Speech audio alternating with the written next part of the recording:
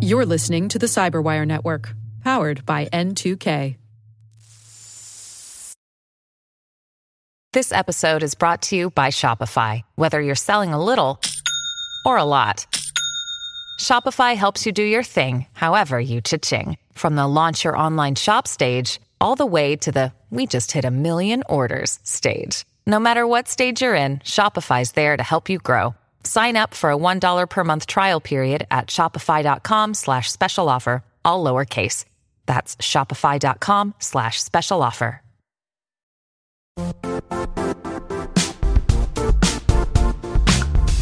The IT world used to be simpler.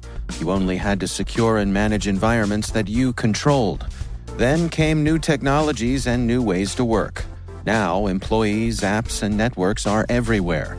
This means poor visibility, security gaps, and added risk. That's why Cloudflare created the first-ever connectivity cloud. Visit cloudflare.com to protect your business everywhere you do business.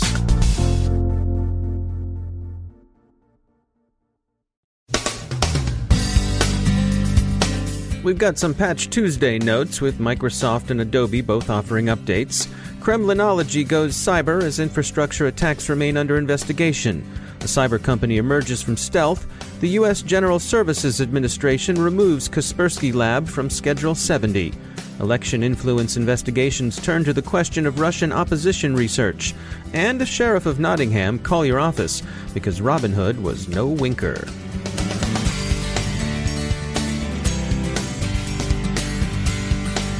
I'm Dave Bittner in Baltimore with your CyberWire summary for Wednesday, July 12, 2017.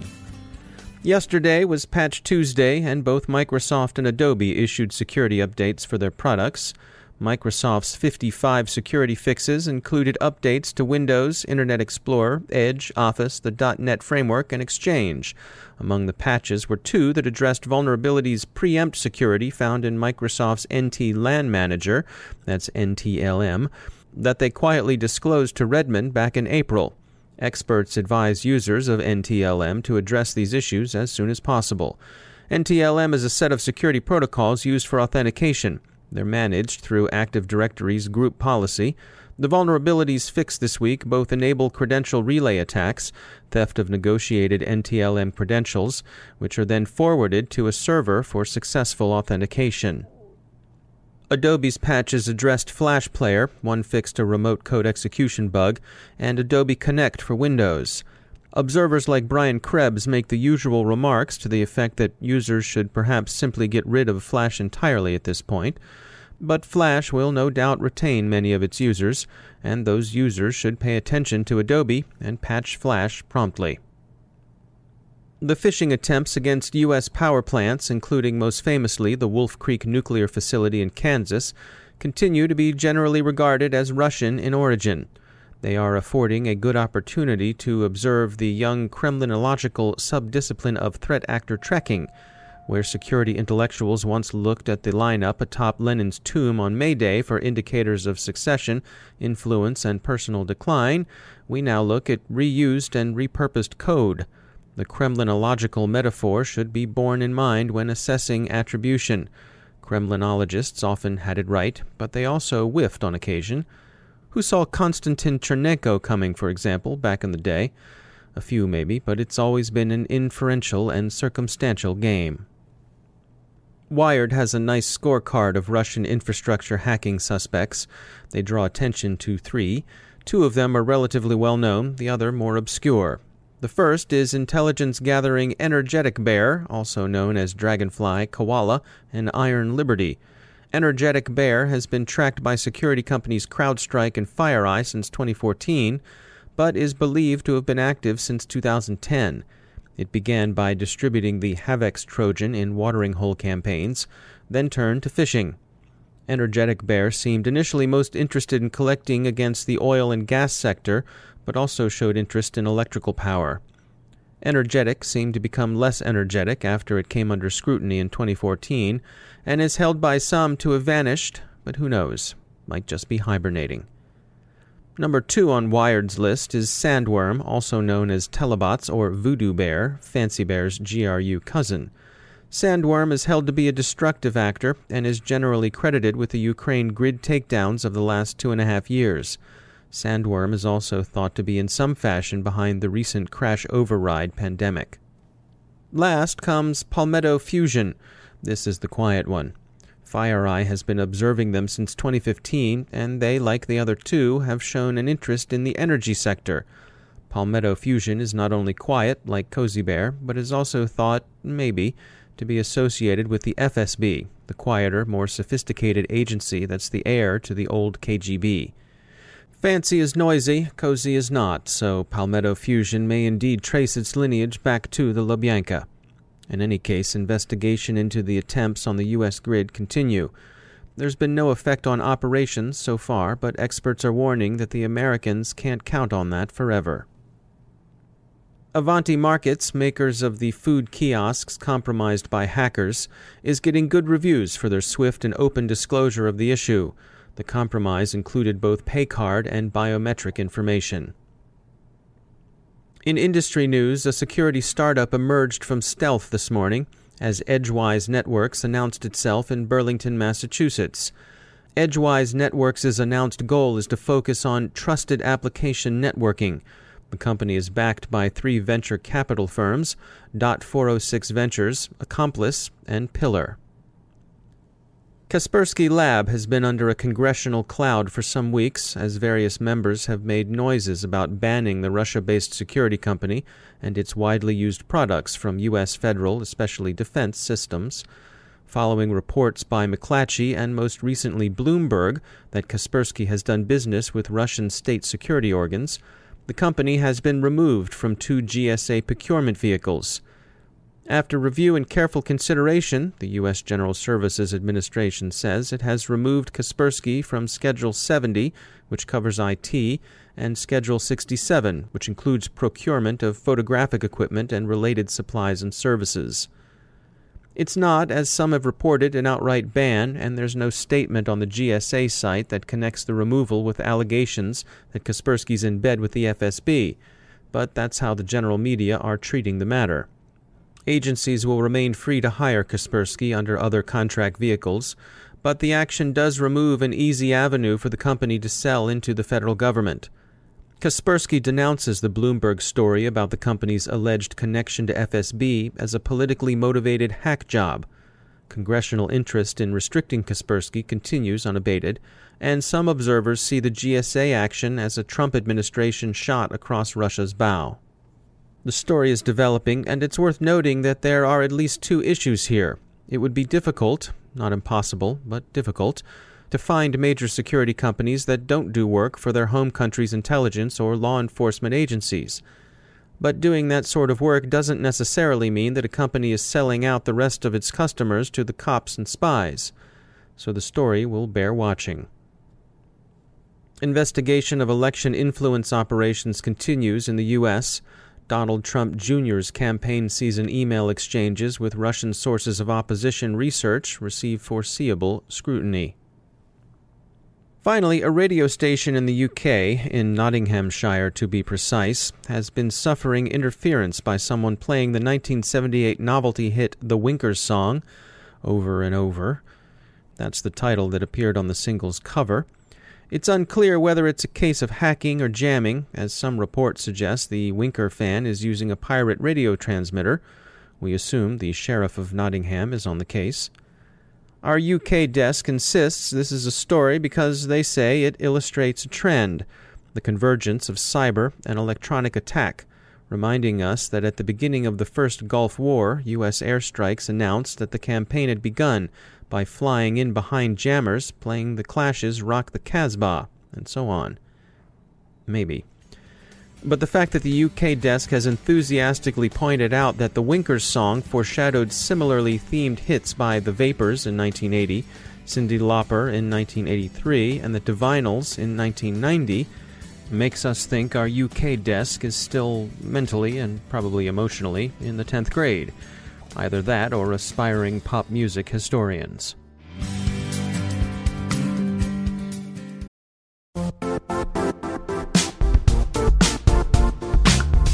And now, a word from our sponsor, Zscaler. the leader in cloud security.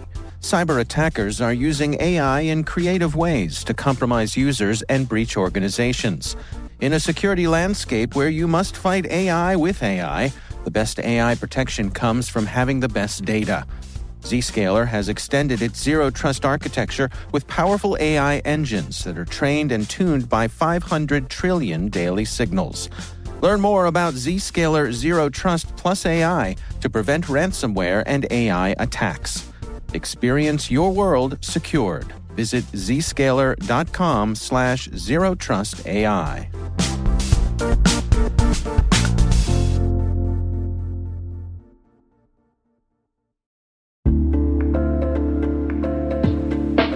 Are lengthy security reviews pulling attention away from your security program? With the largest network of trust centers, Vanta can help you streamline security reviews to win customer trust, save time, and close deals fast. Proactively demonstrate security by showcasing key resources like your SOC 2 or ISO 27001 and provide real-time evidence for passing controls. And when a security questionnaire is required, Vanta takes the first pass for you. Visit vanta.com/cyber to take a self-serve tour.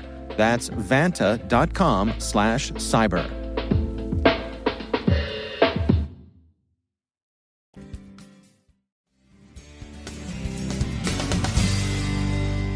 Joining me once again is Jonathan Katz. He's a professor of computer science at the University of Maryland and also director of the Maryland Cybersecurity Center. Jonathan, welcome back. We had a story come by from Security Affairs, and I was talking about a side channel attack on some RSA encryption. They were claiming that they can crack 1024-bit RSA encryption. Bring us up to date here. What's going on? So this is an example of a side channel attack where basically the attacker is using information that they're obtaining by watching the execution of the algorithm, say if they have a virus running on the same machine that the algorithm is executing on, and by looking at very small differences in the timing that various parts of the algorithm take, it turns out that it's possible to extract bits of information that allow them to recover the secret key for 1024-bit RSA, as you say. And one of your colleagues at the University of Maryland had a hand in this. Yeah, that's right. Yeah, actually, Daniel Genkin is one of the co-authors of the paper describing this work, and he's currently a postdoc, splitting his time, actually, working with me at the University of Maryland and also working with Professor Nadia Henninger at the University of Pennsylvania. So how big a deal is this? Is this something to be taken seriously, or is this more of an academic kind of thing? Well, it's a little bit mixed, actually. So it's something to be taken seriously from the point of view that there are actually deployed products, in particular the GNU-PG crypto library, that are vulnerable to this attack. And they've ended up patching their system and fixing the bug that led to this attack. So they certainly took it seriously. On the other hand, the conditions that an attacker would need in order to carry out this attack are pretty severe. And like I said earlier, the attacker would be basically have to be running on the same machine that the cryptography was being executed on, which if that's the case, if you have an attacker running on your machine, you probably have bigger problems to worry about. Right. So there are probably more practical ways to get what you need if you already have full access to the machine itself. Yeah, potentially. I think, though, this is one in a line of work that highlights the potential problems that can occur. When you're implementing cryptography in the cloud, you might have actually different users' programs being run on the same physical machine. And it's potentially possible in that case that an attacker running on the same machine as an honest user would be able to get the information that's needed to carry out this attack in that case as well. All right. Jonathan Katz, thanks for joining us. Now I'd like to tell you about some research from our sponsor, Delta Risk. We all depend on the power grid. You've heard a lot over the last few months about the grid's vulnerability. Crash override, in particular, threw a scare into the energy distribution sector. It's a real threat, and its masters demonstrated what they can do last December in Ukraine. Even a minor disruption to the power grid could be devastating to all of us. Download Delta Risk's new white paper, Cybersecurity and the Grid, the Definitive Guide, for insight into how the North American power grid works, an overview of current regulations, and a look at potential cyber threats. You'll find the guide at deltarisk.com/grid-whitepaper. Delta Risk LLC, a Chertoff Group company, is a global provider of strategic advice, cybersecurity, and risk management services to commercial and government clients. Learn more about Delta Risk by visiting deltarisk.com, and while you're there, get that guide to cybersecurity for the grid. It's deltarisk.com/grid-whitepaper. And we thank Delta Risk for sponsoring our show.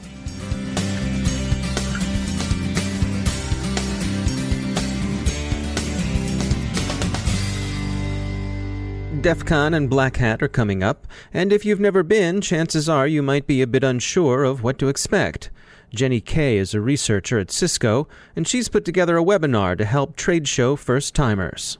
It was very intimidating the first time I was there. I didn't speak to anybody my first DEF CON, really. I tried to blend in and keep to myself and figure out what was going on. And I don't want anyone to have that kind of experience, because there is actually, I've discovered through the years, there's so much more to see at DEF CON, and it's so much better when you do speak to people.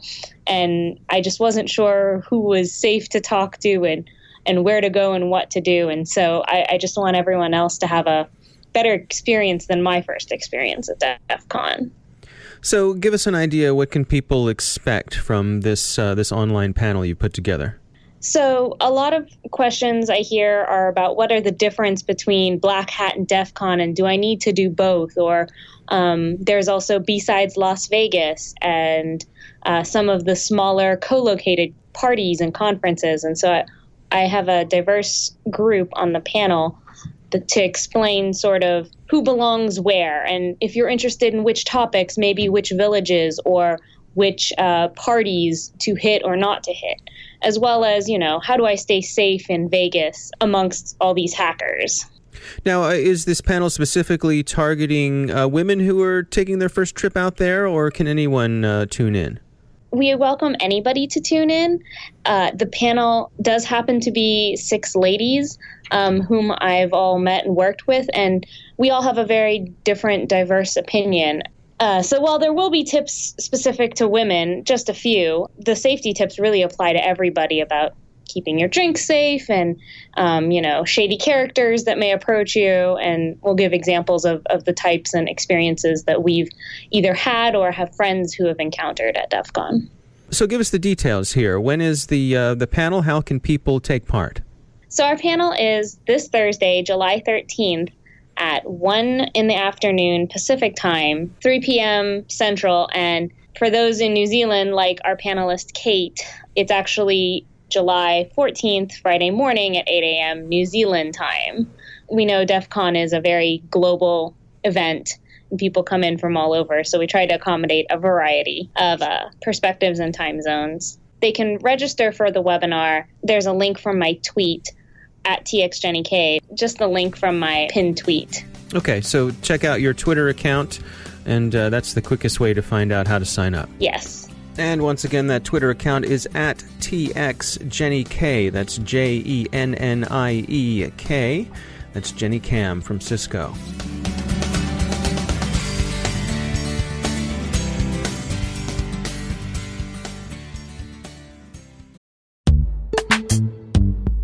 Struggling to secure on-prem apps with modern identity? Don't worry, you're not alone. Join industry leaders from Fortune 500 organizations to secure your apps on any cloud with any IDP, regardless of your environment's complexity. Meet Strata's identity orchestration platform, Mavericks. Say goodbye to the headaches of app refactoring and legacy tech debt. With identity orchestration, you can modernize legacy apps to use MFA or passwordless authentication in a few weeks, migrate from one IDP to another, and so much more without changing the app. No matter your IAM use case, Strata extends the value of your current identity investments. And the best part?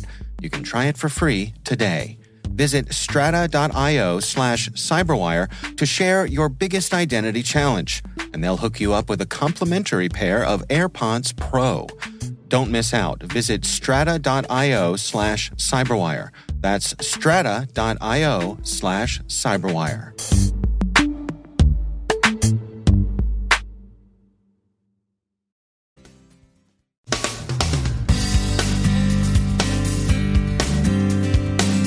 And that's the Cyberwire.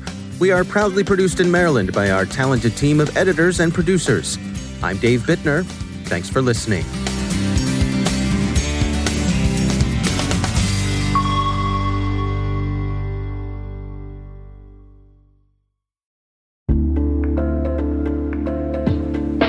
Hi, everybody. It's Maria Varmazes here, your host over at T-Minus Space Daily, and sometimes a guest on Hacking Humans, too. We here at N2K Cyberwire work hard to bring you concise, intelligence-driven news and commentary, and we'd like to know how we're doing.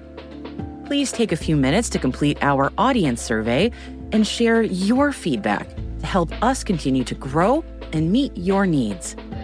Visit cyberwire.com/survey. That's cyberwire.com/survey to get started. Thanks so much for your input as we reach for the stars. It means the universe to us.